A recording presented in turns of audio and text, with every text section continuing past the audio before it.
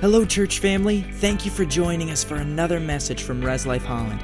We hope this sermon encourages you in your walk with Jesus and empowers you to live the life God has for you. Now sit back and enjoy today's message. Welcome to church on this beautiful morning. Turn, greet someone, let them know you're glad that they're here today. Such an exciting time to be alive. So, I just realized I started off very excited because I'm excited. But my next statement is going to sound less exciting. How do we react to tough situations? That's what I want to talk about today. I want to talk about something that I call supernatural optimism. But I want to look in Scripture. And if we can get the light on this here, that would be helpful. I want to go to John 11, verse 1, and I'm going to read the story of Lazarus, who was raised from the dead. You and I know the end of the story before we finish. But remember that the people who were living this out did not know exactly what would happen or how it would happen. This is what the Bible says in John 11, verse 1. It says, "Now a man named Lazarus was sick. He was from Bethany, the village of Mary, and her sister Martha. This is Mary, whose brother Lazarus now lay sick, was the same one who had poured perfume on the Lord and wiped his feet with her hair. So the sisters sent word to Jesus, saying, 'Lord, the one you love, their brother, is sick.' And when Jesus heard this, he said, 'This sickness will not end in death.'" Now, I just want, if you were the disciples and you heard that someone was sick and Jesus responded, "This sickness will not end in death," what would you expect? I mean, you would expect probably that Lazarus is going to recover. That Jesus knows that although everybody's worried, he's not going to die. The messenger who brought that message, remember, there wasn't like an email, like this is somebody had to travel over there to tell him what happened, probably returned with those words. Jesus said, "This sickness will not end in death." A lot of times when we hear something, when we see God's promises, we create a story for how his promise is going to be fulfilled. Just like they did. They said, well, God promised that in the end, that this would not end in death. Now, you and I know the story. Lazarus dies, but then he's raised from the dead. So the story does not end in death, but it does have death in the story. And they just didn't know that in advance. A lot of times we think to ourselves, okay, God has promised to provide for my needs. Obviously, he's going to provide through the job I currently have. Obviously. I mean, if he's providing for my needs, this is the job. I was just talking to someone in the church here who explained to me they got let go from their job. They were having some health issues that were caused by the job. When they had to take time off to deal with those, they got let go. And I was so proud of his response. He said, "I'm out job hunting and there's so many jobs available and I'm getting multiple offers and I'm going to have a job that's going to be healthier for me." But how many of us would have said, "Oh, I thought God was going to provide and now I lost my job"? Do you remember the story of Naaman in the Bible? Naaman was a Syrian general who had contracted leprosy. And he had in his household a Jewish servant, possibly slave. And he was sick with what was an incurable disease at the time. And he heard from her that in Israel there was a prophet of God. And he could do miracles. And so he traveled internationally to go find the prophet of God so that he could be prayed for and he could be healed. And you guys remember the story? He shows up at the prophet's house. He knocks on the door. The prophet sends his servant who says, "Yeah, who's here?" "Oh, well, let me go see what he wants." He goes back. He talks to him. the prophet never even shows up at the door. He just sends his servant to say, he says, go dip in the Jordan 7 times and you'll be healed. Now, on one hand, we would look at Naaman and say, wow, he had some significant confidence in what God was going to do through this man. He had faith to be healed. He came all the way across international borders. He went this way. He brought the Bible tells us he brought all kinds of money to pay with. I mean, he was just really expecting a miracle. And this is what the verse says, 2 Kings verse 5. Naaman gets all bent out of shape. And he plans to just drive straight home without a miracle. And he said this, but Naaman went away very angry and said, I thought he would surely come out to me, stand and call on the name of his God, and wave his hand over the spot and cure me of my leprosy. Naaman had a plan for how God was going to fulfill his promise. He said, surely I thought he would come out and he was going to do this whole thing and he was going to wave his hand and then that is when I would be healed. And we know the story that his servant actually convinced him. He says, if he had told you to do some difficult thing, you would have done it. If he had asked you to do something that lined up with your expectation, you'd have done it. Why not do this easy thing that's outside? And he went and he was healed. But how close was he to missing out on God's promise? And he would, it occurs to me that he would have gone back and said, God doesn't heal. Why? Because God didn't heal the way I expected it to come. Verse 6 says, no, it is for the glory of God that's Son, that he may be glorified through it. Now Jesus loved Martha and her sister Lazarus, so when he heard that Lazarus was sick, he stayed where he was 2 more days.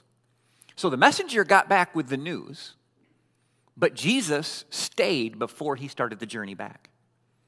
And then he said to his disciples, let's go back to Judea.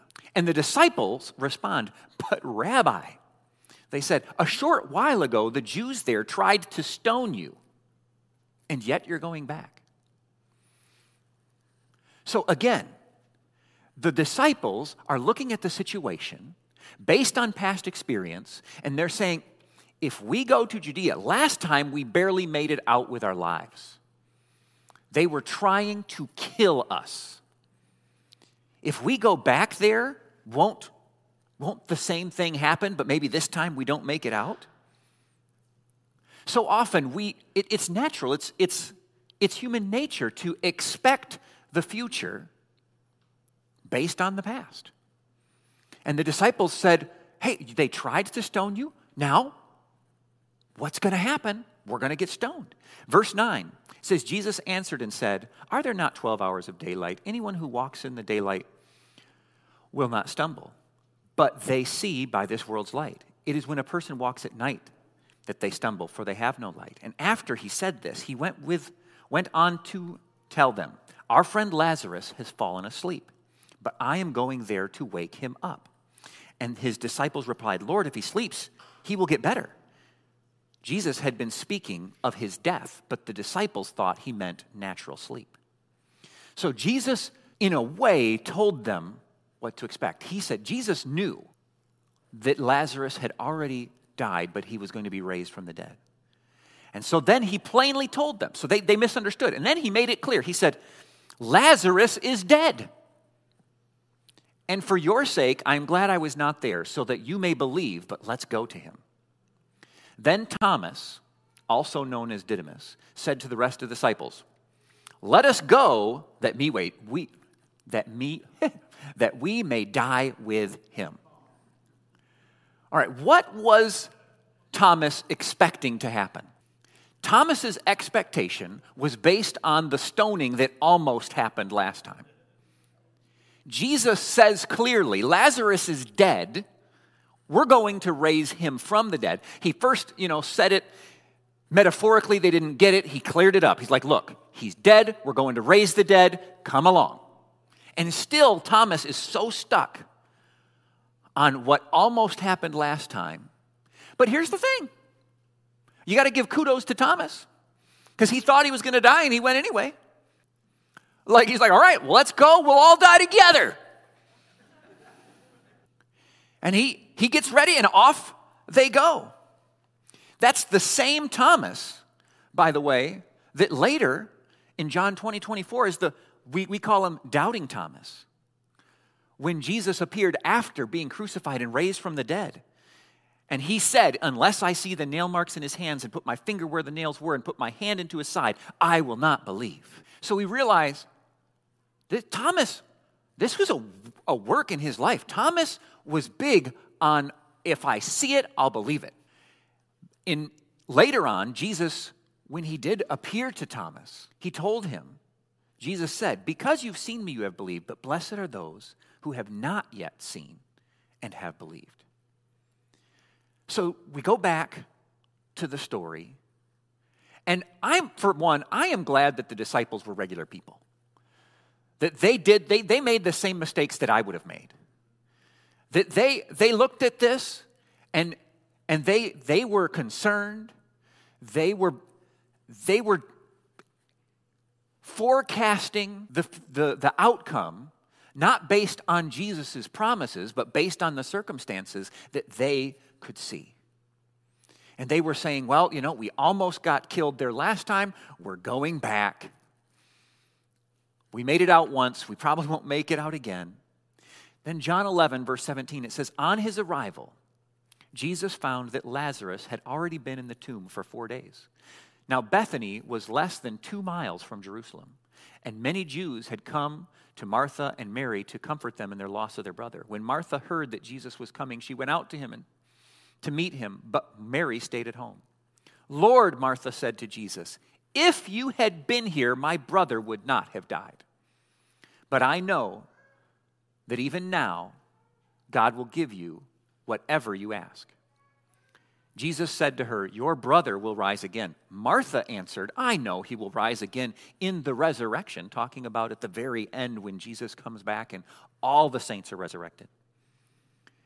And Jesus said to her, I am the resurrection and life. The one who believes in me will live, even though they die. And whoever lives by believing in me will never die. Do you believe this? Yes, Lord, she replied. I believe that you are Messiah, the Son of God, who is to come into the world. And after she said this, she went back and called her sister Mary aside. The teacher is here, she said, and is asking for you. It's interesting that she came. Mary believed. She also had a narrative that she had fit together. She believed that if Jesus had arrived before her brother died, everything would have been okay. I assume she may have even heard the message from the messenger coming back if he made it in time, where he said, this will not end in death. And she thought, great, he's going to come before he dies, and then it'll be okay. And then it didn't play out the way she expected. It didn't play out the way she believed it was going to. But I love what Martha says. She says, I know if you have been here that he wouldn't have died, but I also know that even now, God will give you whatever you ask. Then he goes to see Martha. It says, verse 24, Martha answered, I got behind. Verse 27. Nope. Verse 32. All right, here we go. Verse 32. When Mary reached the place where Jesus was and saw him, she fell at his feet and said, Lord, if you had been here, my brother would not have died. So again, second sister, same expectation. She believed that God could do it if God did it the way she expected. And then Jesus saw her weeping, and the Jews who had come along with her weeping. And he was deeply moved in spirit and trouble. Where have you laid him, he asked. Come and see, they replied. And Jesus wept. I taught on this a while back, and there's a point that I want to touch on just a little off topic. Why did Jesus cry? Why did Jesus weep? He wept because she was hurt. Why was she hurt? Because her brother died. Was her brother going to stay dead? No, he wasn't. Me personally, if I had been there, if I saw someone crying over a dead brother that I knew was going to be alive in an hour, I feel like I probably would just try to talk them out of being sad. Don't worry about it. Hey, he's going to be alive again.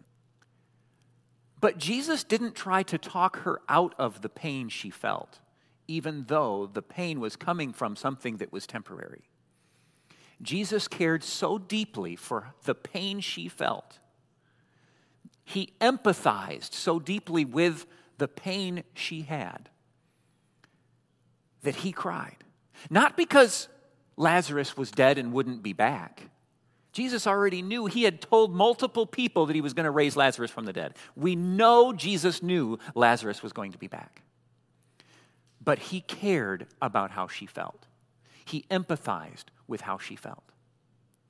And I apply that to when we see someone who is hurt or frustrated or upset about something, and we think, well, you have it all wrong. That's not real. You're afraid of something that isn't going to happen.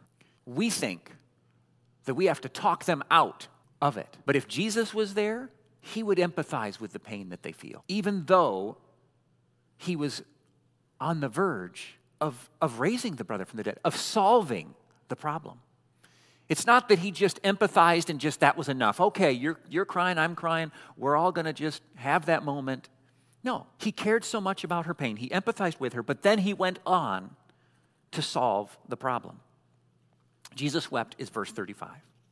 Then we see the people around. In verse 36, it says, when the Jews said, see how he loved him?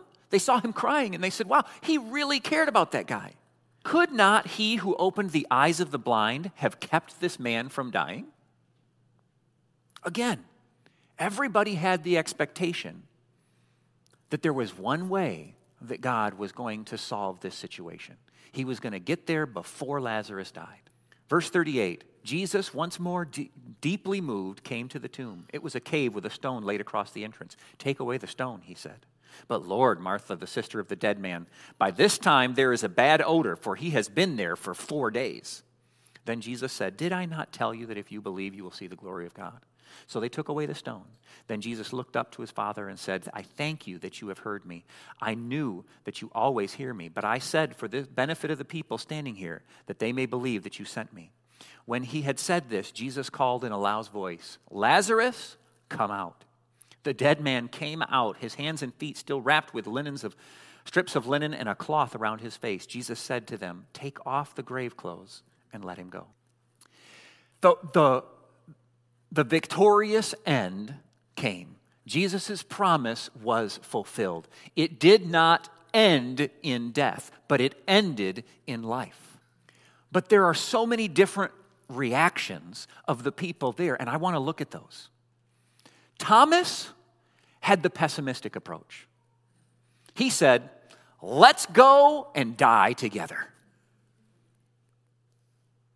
Kudos for loyalty, but he could not expect, he did not dare to expect God's promise to be fulfilled when it conflicted with the situation. Then Martha, she said, too bad God didn't do something else. Martha had what I would call like pseudo-faith or partial faith, where she says, I believe God can do something, but only this way. And when it didn't happen the way she had predetermined in her mind it was going to go, she allowed herself to become discouraged. And then Mary's response is godly optimism, where she said, God can still change this. Remember the story of David and Goliath? The Israelites are lined up, they're facing the Philistines. A giant comes out on behalf of the Philistines, begins to threaten and curse the Israelites. In 1 Samuel 17 is the story. It's in verse 11 that Goliath has come forward and said all of that, and the Bible says, on hearing the Philistines' words, Saul and the Israelites were dismayed and terrified. They became dismayed. They began to envision a dead future. What did David do? When David came and heard those same words, he pictured a different outcome. It's interesting that oftentimes optimism is described or seen as ignoring reality. But that is not what it is. I like what Billy Graham said. In the book, The Leadership Secrets of Billy Graham, it says, optimism is not living in a fantasy world where nothing tragic ever happens. Vital optimism is a confidence that tragedy is not the last word, that the best is yet to come. Optimism is being able to acknowledge brutal realities and to point to an even greater reality, that our experiences are not in vain, our responses are not futile, and our efforts are going to be worthwhile. But the leader who aspires to high effectiveness incorporates the positive.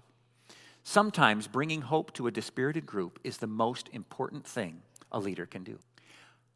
An optimist, a supernatural, godly optimist, is not someone who looks at every situation and denies the challenges, difficulties, or negative things that have happened. That's not what an optimist does. The centurion that came to Jesus in Matthew 8:5 says, when Jesus had entered Capernaum, a centurion came asking for help and said, my servant lies at home, paralyzed, suffering terribly. That was his intro. It doesn't look like he was denying reality. Verse 7, Jesus said to him, shall I come and heal him? But the centurion replied, Lord, I do not deserve that you come under my roof, but just say the word and my servant will be healed. For I am a man under authority with soldiers under me. I tell this one, go, and he goes, and that one, come, and he comes. I say to my servant, do this, and he does it. And when Jesus heard this, he was amazed and said to those following him, truly I tell you, for I have not found anyone in Israel with such great faith. The centurion who had the faith that Jesus praised didn't come denying reality. The centurion was simply confident that the reality that he currently saw didn't have to be the end result. He says, hey, I understand that you have authority, and all you have to do is say to that sickness, leave, and it will. His optimism didn't deny that there was anything wrong. He didn't pretend that nothing was going on. I've seen people who mock faith, who mock faith-filled Christians and say, oh, you have this idea of, healthy, wealthy, and wise. And I always think, well, does God want us sick, stupid, and poor? I don't think so. But I don't think you understand what it means to have godly optimism, a.k.a. faith. Faith doesn't say nothing bad can ever happen. Nothing bad has happened. Nothing bad is happening. No, faith says the story isn't over yet. I may have thought I knew how God was going to write the story, but when a chapter comes that we weren't expecting, don't be a Thomas. Thomas said, well, I wasn't expecting this chapter. I guess we're all going to die, but I'm in till the end. Let's go. I know some of us can see ourselves there, where we say, you know what, God, I'm in, but it sure looks like I'm in for a rough ride. I'll die for it. All right. And I don't want to insult Thomas, but there was a better way. Optimism, godly optimism, isn't a question of is the glass half full or is the glass half empty. That's what we think of. Optimists, they see a half, 5 ounces in a 10-ounce cup, and they say, it's half full. And the pessimist looks at 5 ounces in a 10-ounce cup and says, oh, it's half empty. Godly optimism doesn't care how much water is in the cup. It knows who the faucet is. That is godly optimism. Whether there's 5 ounces, 6 ounces, 4 ounces, 2 ounces, or 9 ounces, godly optimism says, I know who the faucet is, and I trust that whatever is needed will come. That is what godly optimism looks like. Peter, in 1 John 4:4, says, you dear children are from God and have overcome them, because the one who is in you is greater than he who is in the world. That is That is godly optimism, who looks at every situation and says, greater is he that is in me than he that is in the world. Peter walked on water because he recognized, greater is he that is with me than even the laws of physics. But we know the story. He took his eyes off of Jesus. He began to sink. Jesus reached out, picked him up. I don't think that went exactly how Peter expected. But God was there. What gave David the confidence to face Goliath when the rest of the army was all afraid? What gave the centurion confidence and faith that Jesus could, would heal his servant? It was their knowledge of God's character. If we look back at David's life, the Bible shows us that David spent time in prayer and in worship with God when he was a shepherd. And he had seen the fulfillment of smaller promises. He had seen God's help when his sheep were attacked by a lion. He had seen God's help when his sheep were attacked by a bear. And when his country was being attacked by a giant, he said, I know God's character. I see this situation. I don't project this situation's likely outcome based on the natural. I project this situation's outcome based on my knowledge of God's character. God's character and their knowledge of it.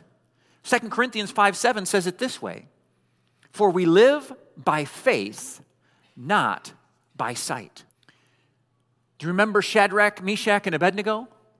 Daniel 3:16 says, Shadrach, Meshach, and Abednego replied to the king, King Nebuchadnezzar, we do not need to defend ourselves before you in this matter. If we are thrown into the blazing furnace, the God we serve is able to deliver us from it, and he will deliver us from your majesty's hand. But even if he does not, we want you to know, your majesty, that we will not serve your gods or worship the image that you have set up. Wow. They had an expectation. They had what we would call godly optimism. We don't know what is going to happen, but we expect that God will save us. But if he doesn't, no matter. Isaiah chapter 46:10 says, I make known the end from the beginning, from ancient times what is still to come. I say, my purpose will stand, and I will do all that I please. How many of you enjoy watching movies? How many of you ever get really nervous for the characters in your movie? Like, oh, what's going to happen? But do you ever have you ever had this thought, that actor is too well known to die in the first 3 minutes. I'm sure they're going to be okay. Right? Like, they wouldn't have paid that actor for this spot in the movie if they were going to be dead by the, 5 minutes in. All right.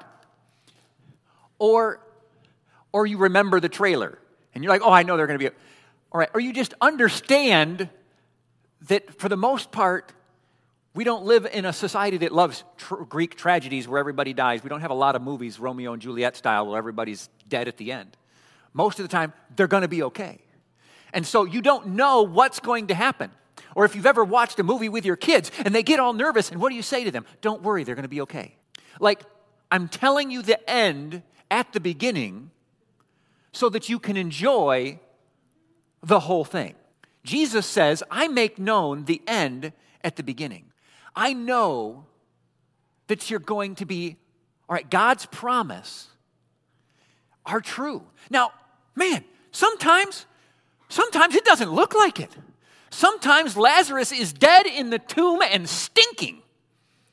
And we look at the situation. Sometimes we're in the situation and we say, surely I thought that God was going to come and he was going to wave his hand over the situation and it was going to turn out that way. And God says, hey, hold. No, I can't do that. I expected a hand wave, and if I don't get a hand wave, I'm out of here. God says, hold on. I was thinking of examples of when we know that God has us, then we can go through the same ups and downs. We can watch the same movie as our kids. I've watched television shows with the kids, and they get so nervous about what's going to happen. We've had to turn it off because they're just listen. Or just fast forward to the end, or just show them what's going to happen, or something, because they got so nervous. They didn't know what was going to happen. And I feel like sometimes we're like that, where God has promised us. And God's looking at the long game, and he says, you're good. And we're just totally nervous. And he says, wait, what? I know the end from the beginning. Have peace. I'm trying to think when it was, but it was before my kids were born. It was when I was single. I went into Cuba it still is, not legal. I have dual citizenship, by the way, so I can go to Cuba as a Mexican, and then I can go. So I went to Cuba during a time when you're not supposed to minister, not supposed to be there, smuggled Bibles and money for a Bible school, and smuggled Bible school material in there. And it was a super awesome adventure. But we got arrested by the authorities. If I remember right, we were in Santa Clara. And so here I am. I've read the book by Wurmbrand where he was arrested in Cuba and tortured for years. Got arrested along with another group of Mexican Bible school students that were there, and they took us to the jail. There was a group of 8 of us, and they took us to the jail, and they start going through one by one, interviewing us. And one of the other guys and I were there, and we started singing praise and worship songs, and the other Bible school students that were with us were scared. Scared is an understatement for how, they're just knees knocking together. They're just they weren't expecting to be arrested. And I remember just being at so much peace. And I remember them asking, how come? And I just remember, because I don't know what the end of the story is, but I know who wrote the story, and I know that I'm good. I honestly expect to get out of this, but if I don't, I know God's working something through it that I'm still going to be glad that took place. I know that this isn't the moment I was excited about, but I know. And was able to just ride through that situation. It ended up, in the end, it really wasn't that big a deal. They quizzed every single one of us. Fortunately, they had not grabbed us actually preaching. They had just grabbed us walking into a church. And so they didn't have, the full evidence they needed to really throw the book at us. And remember, this is what the policeman said. He let us go. He said, go to the beach. Quit going, don't go anywhere, just go to the beach. Because Cuba has beautiful beaches, and that's what their tourism money comes from. So he's just like, go spend money at the beach. Quit going to churches. We went to more churches. My point is that there is a peace that comes when we have supernatural optimism. Optimism that trusts that even though I don't know what is happening, this isn't the way I expected the story to go, but I don't lose hope. Proverbs 24:16 says, for though the righteous fall 7 times, they will rise again, but the wicked stumble when calamity strikes. Interesting, it doesn't say, and the righteous never fall. It says they fall, even 7 times, but they get back up again. Jesus and his disciples faced 5,000 hungry people. They faced taxes due with no money to pay them. The disciples had seen challenging situations, and over, God came through. When our bank account is low, we remember Philippians 4:19, and my God will supply every need of yours according to his riches and glory in Christ Jesus. And 2 Corinthians 9:8 that says, and God is able to make all grace abound to you, so that having an all sufficiency in all things at all times, you may abound in every good work. When your child is rebelling, Proverbs 22:6 says, train up a child in the way he should go, and when he is old, he will not depart from it. Notice it didn't say, and at no point will he ever depart. It says, and when he will old. Have I put God's word there? When our health is failing, bless the Lord, O my soul, and forget not all his benefits, who forgives all your iniquity, who heals all your diseases, who redeems your life from the pit, and who crowns you with steadfast love. 1 Peter 2:4. He himself bore our sins in his body on the tree, that we might die to sin and live to righteousness. By his wounds we have been healed. Hebrews chapter 10, verse 23. Let us hold unswervingly to the hope we profess, for he who promised is faithful. What is godly optimism? What is faith? It's looking at the situation even when the situation isn't what we planned for, and saying, but he who promised is faithful. He who promised faith. Joshua 1:9, have I not commanded you? Be strong and courageous. Do not be frightened and do not be dismayed. For the Lord your God is with you wherever you go. Where is God with you? Us? Everywhere. Everywhere. The Bible says we go to the heights, we go to the depths in every situation. Romans 8:28, and we know that for those who love God, all things work together for good for those who are called according to his purpose. Do we believe? And it's easy. It's easy when the narrative goes the way we expected. When the healing evangelist comes and waves his hand over the spot and it happens just the way that we were expecting it to. But what about when we face challenges that weren't in our narrative, weren't in the expectation we had? Romans 8:28, we know that for those who love God, all things work together for good for those who are called according to his purpose. Philippians 4:13, I can do all things through him who strengthens me. Proverbs 4:23, keep your heart with all vigilance. The Bible says, guard your heart, for from it flows the springs of life. We are tasked with guarding our heart, keeping that pessimism, that expectation based upon not God's promises, but the situation, the past, the statistics, the patterns, the whatever. Ephesians 4:29, let no corrupting talk come out of your mouths, but only such as good for building up as it fits the occasion, that it may give grace to those who hear. It is my prayer that we as a church would be filled with faith and godly optimism, not a ridiculous blindness to anything that is less than ideal. That is not what faith is. And anybody who has led us to think that being a Christian means not pretending nothing has ever gone wrong, that's not what that is. Faith is recognizing that God's promises are still at work in every situation, and not expecting that when we see the difficult situations, that is the way the story will end. Jesus said, this will not end in death. But then there was death. And so many of the people in that story were ready to just say, oh, God, you could have. I wish you would have. If only you had. Man. But we want to be like Mary, who says, yeah, I thought you were going to do that, but even now I know that you can do anything, that whatever you ask for will be done.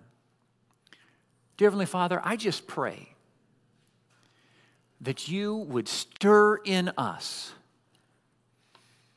supernatural optimism, supernatural confidence in you. I ask that you would help us to see and recognize your character in our lives, in the lives of others, in your word. Lord, I ask that you would help us to know you to a degree that we expect your character to be walked out in our lives. That when situations come that aren't in the narrative we asked for, that we are confident that this is not the end of the story. I just thank you for every person here. I thank you for the purposes that you have for them. I rebuke dismay, discouragement. I rebuke every attack of the enemy against the plans and purposes that you have for everyone in this place. In Jesus' name. If you're here today and you know that God has forgiven your sins, that you're right with God, that you're on your way to heaven, I want to ask you to raise your hand. God's word says, know that you have salvation. If you look at that and you say, it's funny, how do they know? I hope, but I don't know.